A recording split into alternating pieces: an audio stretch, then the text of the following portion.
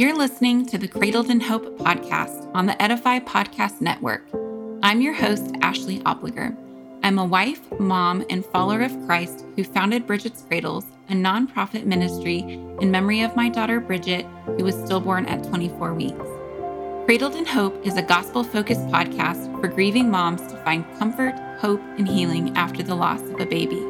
We want this to be a safe place for your broken heart to land. Here, we are going to trust God's promise to heal our hearts, restore our joy, and use our grief for good. With faith in Jesus and eyes fixed on heaven, we do not have to grieve without hope. We believe that Jesus cradles us in hope while he cradles our babies in heaven. Welcome to the Cradled in Hope podcast.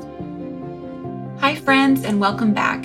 A few episodes ago, we had Jessica Spies on the podcast to talk about Bible prophecy for the grieving mother. This was actually our most popular and most listened to episode of our podcast so far. This was episode 22 if you want to go back and listen to that episode. Many moms expressed interest in learning more about Bible prophecy, so I couldn't be more thrilled to welcome Todd Hampson, the co-host of the Prophecy Pros podcast. I am excited to have our first bereaved father on the podcast aside from my husband. Todd is a grieving father and will be sharing his story of losing his son Ethan with you. And he will also talk about why Bible prophecy gives us hope to see our babies again in heaven. Todd is also an author, speaker, illustrator, and animation producer. He and his wife Tracy live in Georgia and are the parents of 3 living children and 2 babies in heaven. Todd has a love for theology, apologetics, and prophecy, specifically eschatology, or the study of the last things.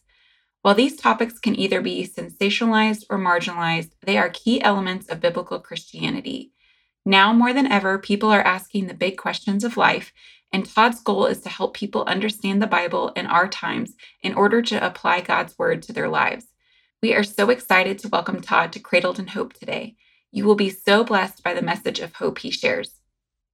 Welcome, Todd. It's so wonderful to have you on the Cradled in Hope podcast today. Oh, it's a pleasure to be here. Thanks for having me.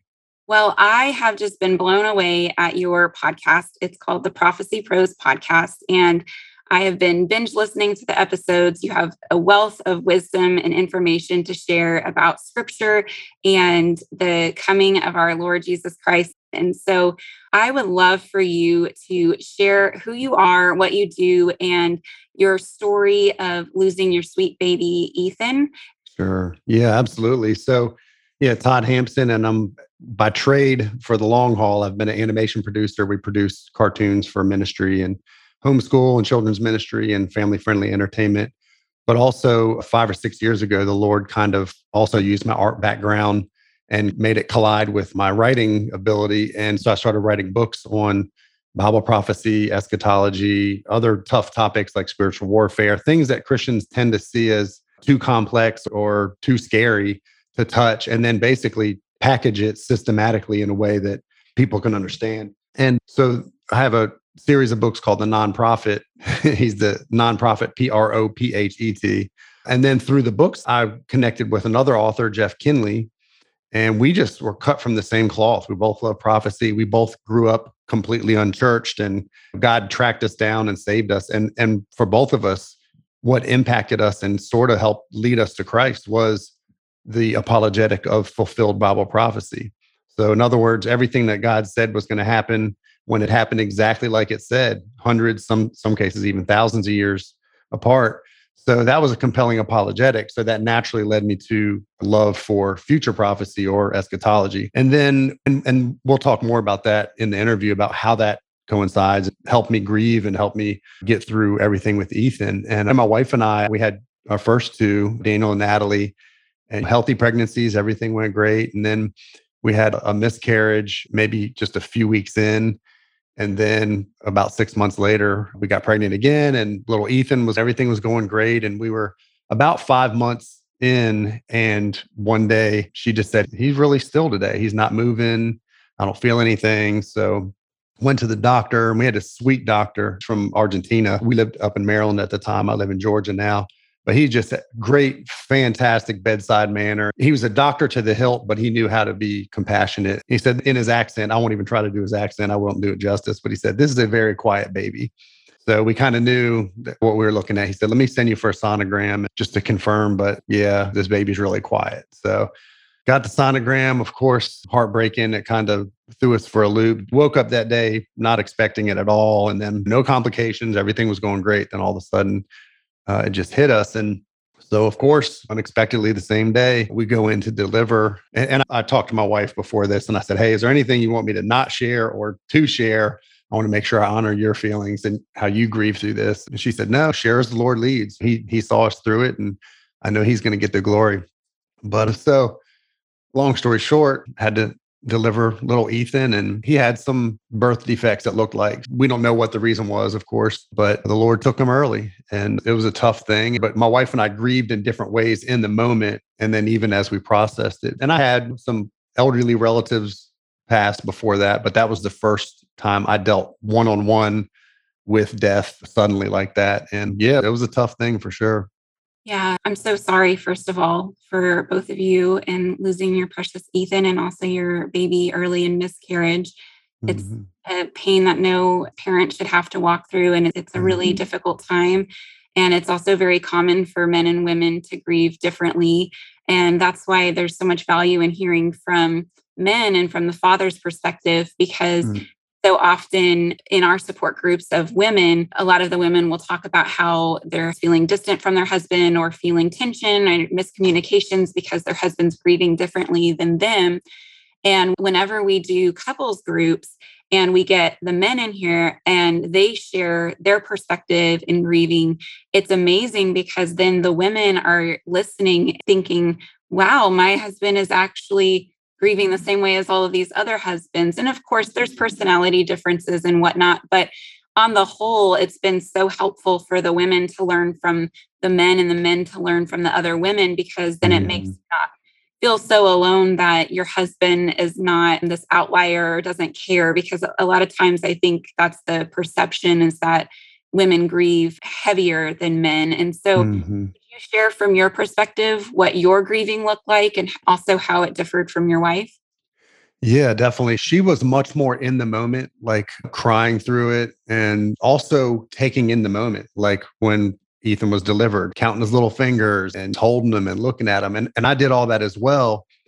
But I don't know if it's a guy thing or a personality thing, but in my mind, all right, this is what it is. We got to get through it. I saw it like I'm very goal oriented. So in me, it was like, okay, we got to get to the hospital. What's the next thing in front of me? We got to deliver the baby. But not knowing some of the other steps really threw me for a loop. How do you grieve after that? Also, I think I felt like I had to be strong for her in the moment.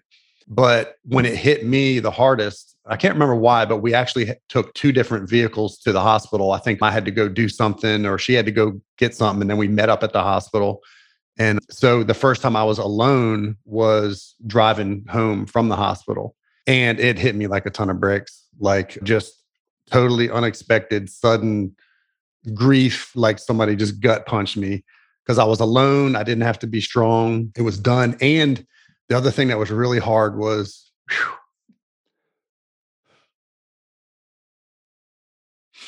It's okay.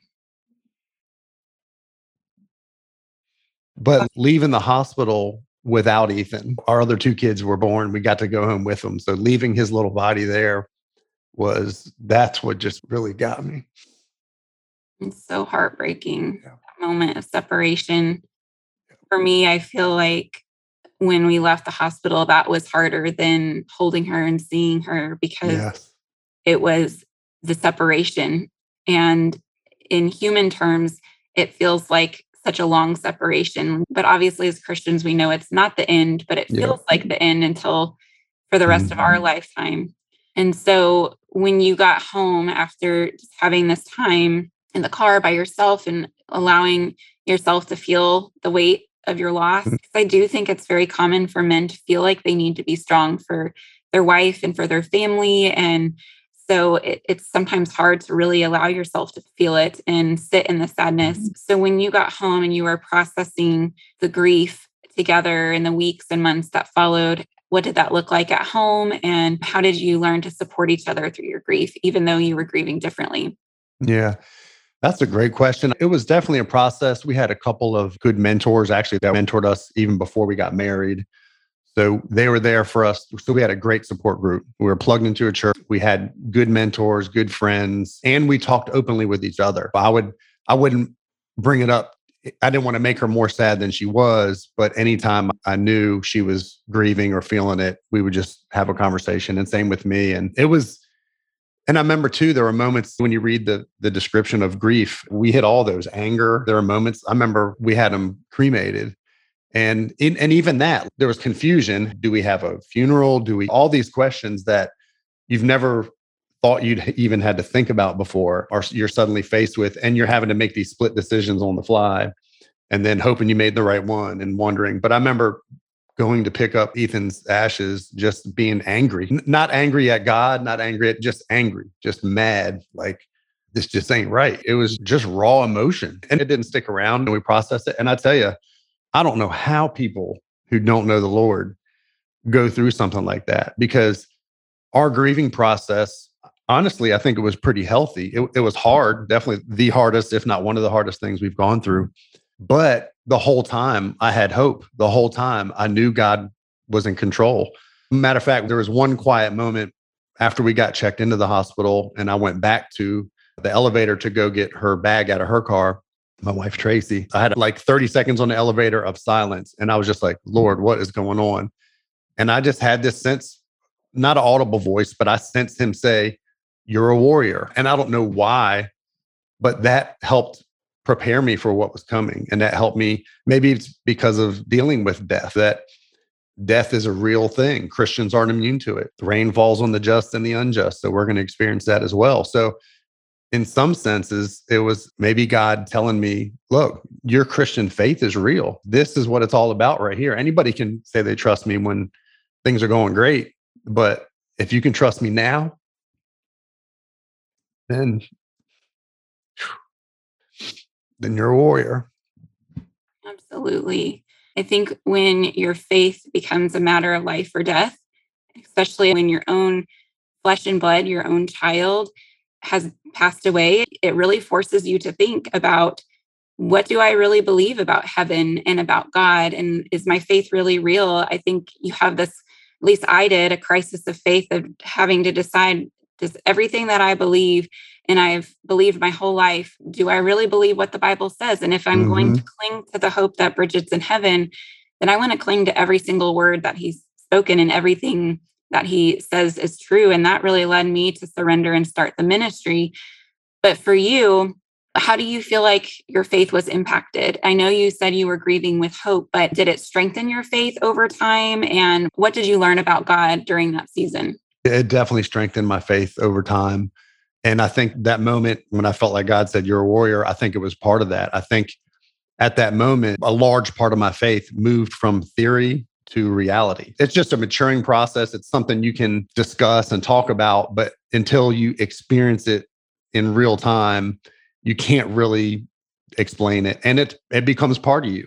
And I think in a large part, Ethan's death is very much like that as well. In terms of my faith, it moved it from, okay, you say you believe these things, what you were just saying, but do you really believe them? And I did, thankfully. Like I said, I had some anger and some grief, but I didn't question God. I knew where Ethan was. I knew we'd see him again.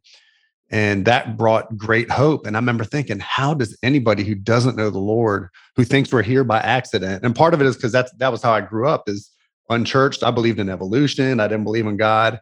So that mindset was very acute to me in terms of, how do people deal with, well, and a lot of times they don't. How do people deal with death if they don't have an eternal hope, if they don't know where they're going, if they don't know the answers to the big questions? So we are blessed to have those answers. Absolutely. You said something before we hit record. You said, death forces you to think about our glorious future. I can't agree with that anymore. And I think that's a perfect segue to talk about your interest in Bible prophecy and why you believe that it's important, and how that merges with Ethan's story. Yeah, I shared a little bit earlier about what got me interested in it. But honestly, dealing with death and those real things, I think added to that. God put in our heart eternity. We want to know about these things. So yeah, death forces you to think about eternity, forces you to think about Does what the Bible says about our future, is that really going to happen? Do I really believe it? And there are some amazing things we have to look forward to. The rapture, the bema seat of Christ, returning with Christ, millennial kingdom, eternal state. I mean, it literally just gets better and better.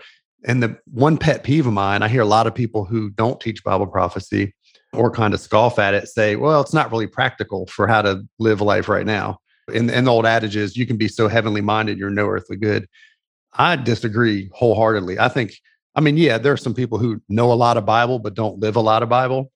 And obviously that could turn people off. But I think the more we think about our glorious future and the more we realize life is short, we only have a short time to reach people for Christ, to live for Him, to sacrifice for Him.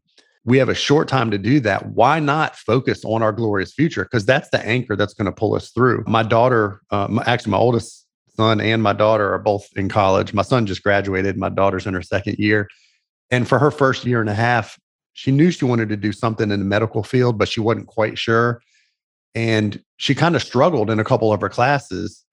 And part of it was, that freshman year and getting adjusted and all that. But a lot of it was she didn't have clarity on where she was going. Well, now she knows she wants to be a respiratory therapist, a pediatric respiratory therapist.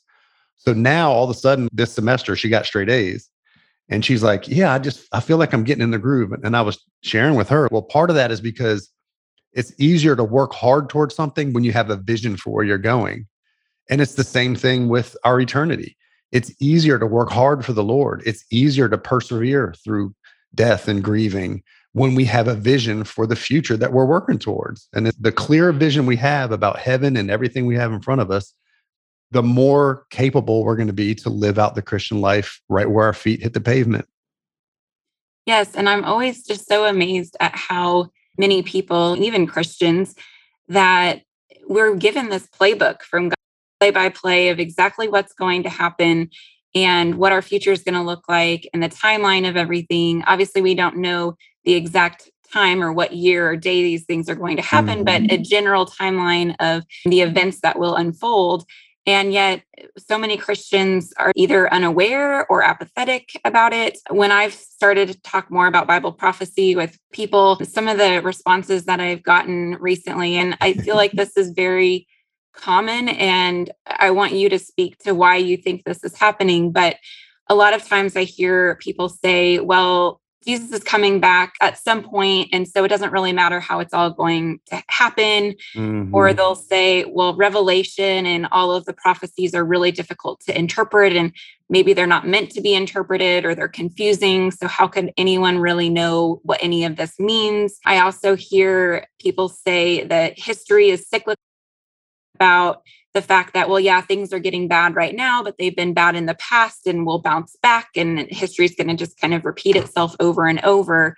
And I'm just so shocked that so many people are willing to carve out huge chunks of the Bible and not talk about it. Whether it happens in our lifetime or not, we should be talking about this and passing it down through the generations. And it even says that things will be like the days of Noah, where people are oblivious to the fact that the end is coming. And up until the moment that the Lord shut Noah into the ark, it says people were eating and drinking and marrying and oblivious to the fact that this coming judgment was going to happen. And I feel like that's the state of our culture right now, is people are just so consumed with themselves. Like it says in the Bible, they'll be lovers of themselves. And we talked about in our episode with Jessica more about what the signs of the times are. But would you speak to why we're not talking about Bible prophecy?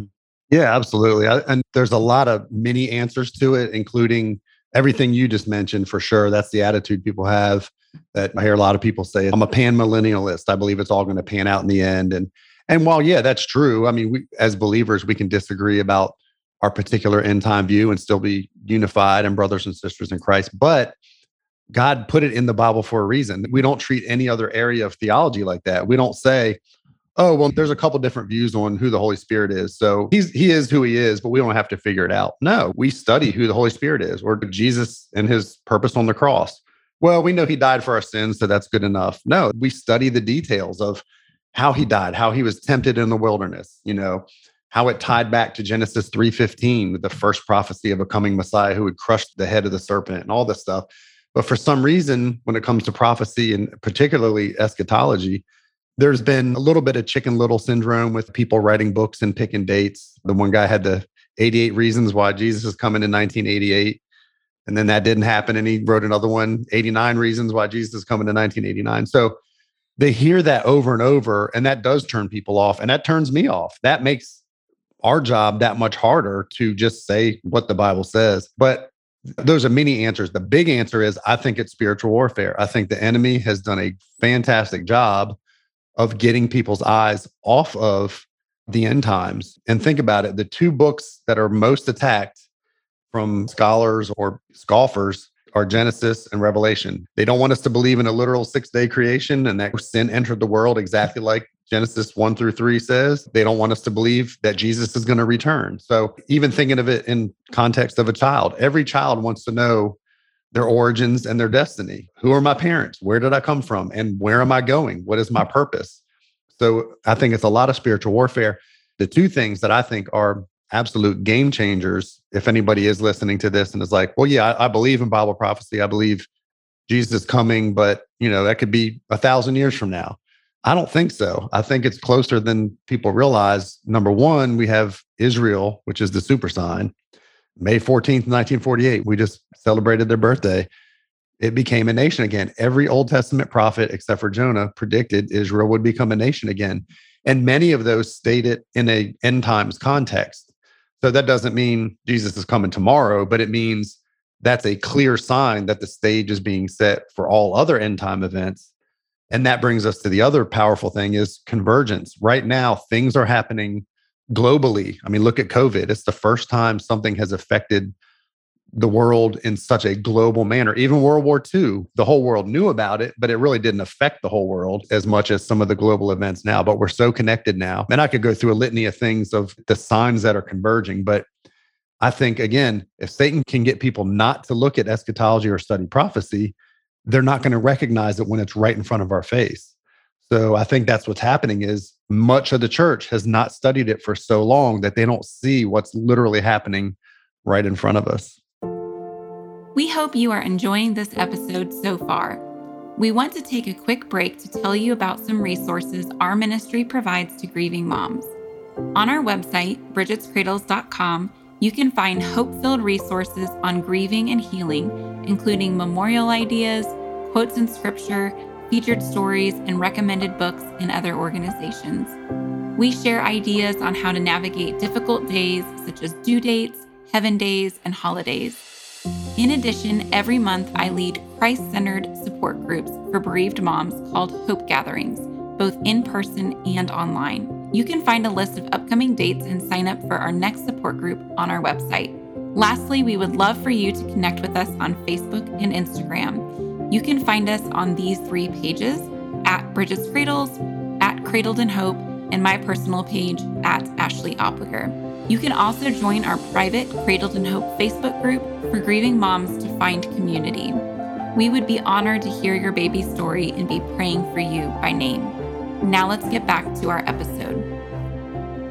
You made a really good point about Genesis and Revelation, because if you think about it from Satan's perspective, if he can confuse the beginning and the end, the Alpha and the Omega of who God is as creator. And we're seeing so much confusion in today's world that there was a creator that created the world, that it wasn't some cosmic blast that all of a sudden created such intricate humans and people and plants and all of those things. I just don't have enough faith to be an atheist, to be honest, because for real, so much faith to believe that all of this was happenstance. I use this example, like if you were to go into a field and see something constructed, maybe a little house or some sort of building, you wouldn't look at that house and think like, oh, that randomly got there. Even if the person who built the house wasn't there, you would think someone must have built that house. And I don't remember where I read it, but they were talking about an airplane hangar with a 737 inside. And they said, if you were to throw all of the pieces and parts, like the nuts and the bolts and all of the parts that makes up a 737, and you were to put it in the hangar and shake the hangar, you could shake it billions and billions and billions of times, but it would never create an airplane. And that's what people are wanting to believe about our universe, that somehow some sort of cosmic blast or burst or bang ended up creating everything that we see. And so I think Satan is really good about twisting our origins, like you said, but then wanting to confuse what the future is like. Because I'm seeing a growing trend in Christians that are solid Bible believing Christians believing in the amillennial viewpoint. The belief then is that Jesus comes back and immediately there's going to be the new earth and the new heaven. And so we skip over the 7-year tribulation. We're skipping over the Antichrist. We're skipping over the 1,000-year reign of Christ on earth. And if I were Satan, I guess I would want Christians to not believe that all of these things are going to happen. What would you say about that and that viewpoint? Yeah, there's the simplest way I can describe it is there's two systems of theology when it comes to eschatology. One is more the Reformed systematic theology, and then what I hold to is more dispensational theology. And basically, dispensational really just means the Bible literally means what it says and says what it means. Like, unless it doesn't make plain sense, take it at face value.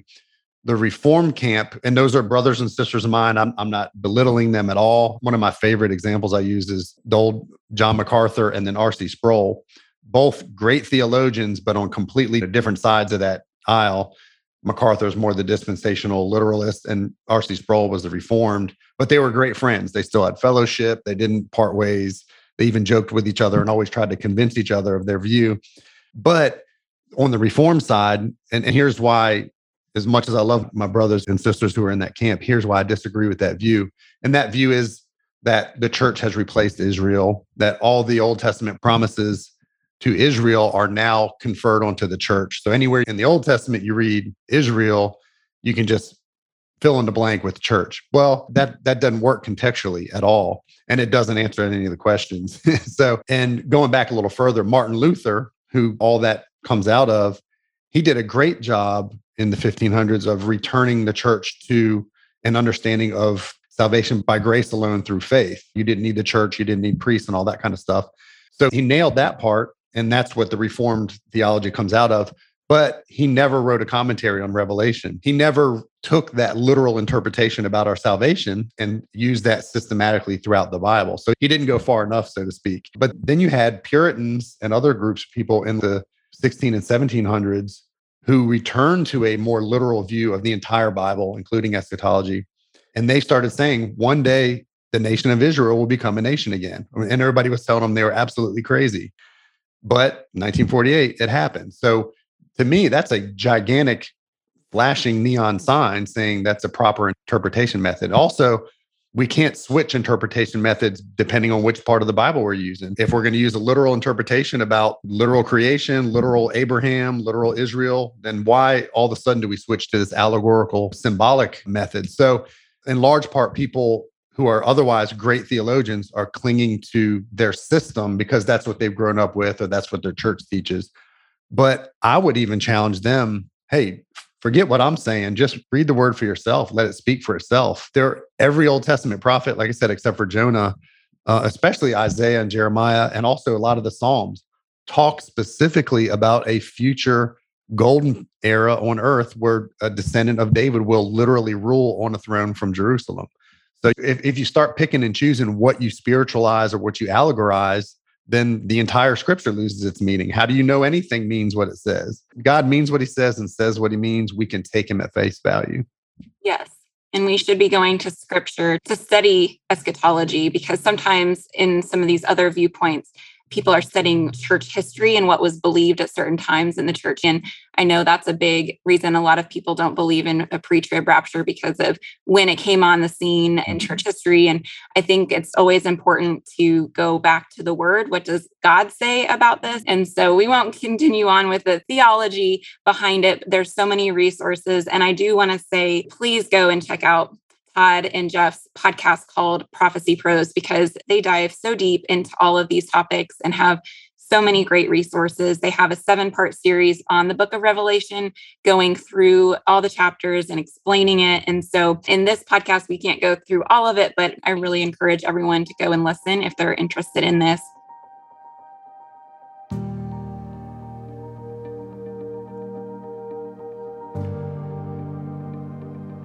Hey, Todd Hampson here from the Prophecy Pros podcast. If you enjoy the Cradled in Hope podcast, I believe you'll love the Prophecy Pros podcast as well.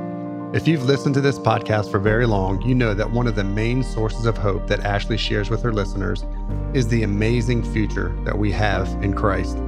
As believers, we know that one day we will be reunited with those we lost too soon. Jeff Kinley and I do our best to explain Bible prophecy in a way that every believer can appreciate and apply to their everyday lives. Every fulfilled prophecy happened just as God said it would, so we can have confidence that all of the amazing things that God has promised for our future will come to pass as well, including being reunited with those who have gone before us.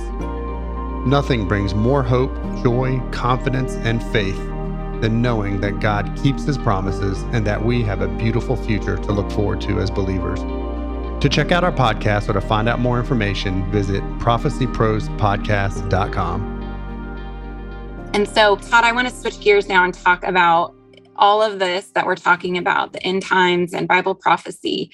For a grieving parent, where do we find hope in the rapture and in the coming 1,000-year reign and the future kingdom that will never end? Can you talk about how do we find hope in all of this? Yeah, absolutely. For the most part, broadly speaking, we know God is ultimately righteous. Everything he does is full of wisdom, is better than we can imagine. I've heard some people say, oh, heaven's going to be boring. We're just going to be sitting on clouds playing harps. Like, that sounds more like hell to me. I want no part of that. But that's not what Bible teaches. That's what has been caricaturized about heaven. So yeah, we have amazing things to look forward to, the rapture. And there's a debate on babies when they pass, do they go straight to heaven? I believe they do. I believe we have precedent for that. When David's son died, he can't come back to me, but I will go to him. I believe that's some indication there that, and just knowing God's character, that he protects the innocent, that he does not punish those who are not guilty. And obviously babies are innocent. They have not had the ability to make a choice one way or the other. So I think it lines up with God's character. One of the beautiful things about the rapture, when you read about it in 1st and 2nd Thessalonians, and actually 1 Corinthians 15 as well, it's a moment, it's a twinkling of the eye. It happens in an instant. And part of it is, it's a reunion. If you've ever been to a family reunion or a wedding or something like that, my oldest son's getting married in 2 weeks. So we have a bunch of family coming into town and we're looking forward to it. Well, it's going to be like that. But can you imagine seeing my mom is there, my grandma's there, Ethan's there, a lot of our friends are there. I mean, that's just another additional layer of the beauty of that we get to even go to heaven when we don't deserve it. Jesus paid it all. But the fact that it's also a reunion and that we'll be with them in eternity and that our relationships will be better than they've ever been here on earth. Like, we can't even imagine how perfect our relationships are going to be. No tension, no drama, just all glorifying God, living in sinless state and enjoying him for eternity. Yes, I cannot wait for that. And so we talked about in our episode with Jessica about the fact that if we die right now, like before the rapture were to happen, we would be instantly in heaven with our babies in heaven. But right now, the current heaven, we are not in our resurrected bodies yet. So our soul would be with our baby's soul. But at the moment of the rapture is when we would have our resurrected bodies and get to see and hold our babies, like you said, in the reunion. And if the rapture happens before we die, then that's an instantaneous getting to see and hold them in our glorified bodies, which is just amazing to think about. Will you walk us through then what that looks like after the rapture and we're reunited with our babies, whether it's in our lifetime or not? That moment is going to happen eventually. We just don't know if we'll have already died or not. And if it says that the dead in Christ will rise first. And so that would be us as Christians. So would you talk about then what will we be doing during the 7 years of the tribulation on earth and what that will look like for our time with our babies? Yeah, that'll be amazing. There's 2 main events in heaven for the believer after we're reunited with Christ and we have that reunion with our loved ones who have gone before us. We get to take part in what's called the Bema seat of Christ or the judgment seat of Christ. And there's some misunderstanding about that. I've heard some people say, oh, Jesus is going to play a movie on my life and critique it in front of everybody. No, that's not what it's about. We've already paid for our sins. The context of it is like the medal ceremony at the Olympics or graduation. Think of it like that. It's a huge graduation where we get to stand and there'll be a sense of loss for opportunities we missed, but it says he'll wipe the tears from our eyes. But the main part of it is us receiving our rewards. And again, we can't work for our salvation. Salvation is free. Jesus paid it all, but we can work for eternal rewards. And a second event, I'll get back to that in a second. A second event that takes place after the Bema Seat of Christ and how he processes billions of Christians in less than 7 years. I don't know, but time is not like it is to us when we're in heaven. So somehow God gets it all done. But the next thing is the marriage supper, the wedding and the marriage supper of the Lamb. Basically, God's consummating the marriage. He longs to be with us right now as much as we long to be with him. We're the bride of Christ. We're waiting for the groom to come and get us. And all that takes place in heaven. And we know that because when Revelation, I believe it's chapter 20, talks about the return of Christ, when he returns, it says he's with the armies of heaven, plural. So the angelic army and us, and the armies are robed in pure white. So we get our new wedding garment, so to speak. So one thing about Bible prophecy, it is a bit like a puzzle. You got to pull different pieces from Old Testament and New Testament and then kind of merge them together. But that's the beauty of it, is they all link up and paint a picture for you. But anyway, then we get to return with Christ. So I imagine that Bema Seat, our kids are going to see us getting our rewards. We don't understand this, but they're going to get rewards too. We don't understand how or why, but we will get to enjoy all of that with the babies that we have had that have gone on before us, and they will return with us. And I've heard some people debate, well, are they going to be grown-ups or are they going to be little babies? The Bible doesn't really say, although I've heard some people make the argument that Adam and Eve were created in adult form. They didn't have to grow up. So perhaps we'll see them. And Jesus started his ministry around 30 years of age. So perhaps they'll look like they're healthy, but youthful, full-grown adults. But God knows our heart too. Maybe there's a time, or maybe always, they're babies and we get to hold them. And so it's a mystery. I think that's one key thing too, especially with Bible prophecy. We have to allow room for mystery. God hasn't given us all the answers, so we got to be careful not to speculate too much, but we can take confidence in the fact that however it is going to happen, it's way better than we can even imagine. We will not be wondering, oh, I wish this could have been better, or wondering why God didn't do it a certain way. He's going to blow our minds. And then we get to come back to earth and then rule and reign with Christ in the millennial kingdom. And there's a lot of verses that talk about what that looks like, but it'll be a time where we rule and reign with Christ, and it's a time of perfect paradise, no war, no devil. Satan will be bound for 1,000 years. So at the end of that 1,000 years, he's released for a time and gets squashed really quick. And even that shows God's grace, because I've heard some people say that whether it's just to check off a legal box or if he's really allowing Satan time to repent, that 1,000 years is like 1,000-year timeout. God loves all his created being and wants all of them to repent, wants everyone to see his patience and how he wants everyone to repent, but not everyone will. But he gives every opportunity. So anyway, then he recreates the heavens and the earth, and we get to rule and reign with him forever. And I heard Dr. Jeremiah is doing a series right now, and this is probably the best explanation I've ever heard of the millennial kingdom versus the eternal state. He said the millennial kingdom is like the overture. He said, if you go to a symphony, they do a short overture that has parts of all the songs that they're going to play in the full symphony.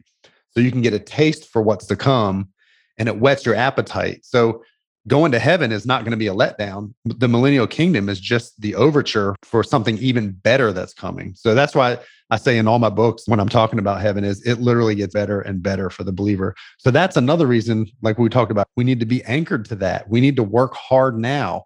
We need to reach people for Christ now, because for eternity, we won't be able to do that. Now is the time for us as believers to rise up. And I commend you for your ministry. You turn your misery into ministry, and you are reaching people that nobody else could reach. So I think that's encouraging, because every person out here listening to this, they might be wondering, oh, I can't do a podcast, or I can't write books.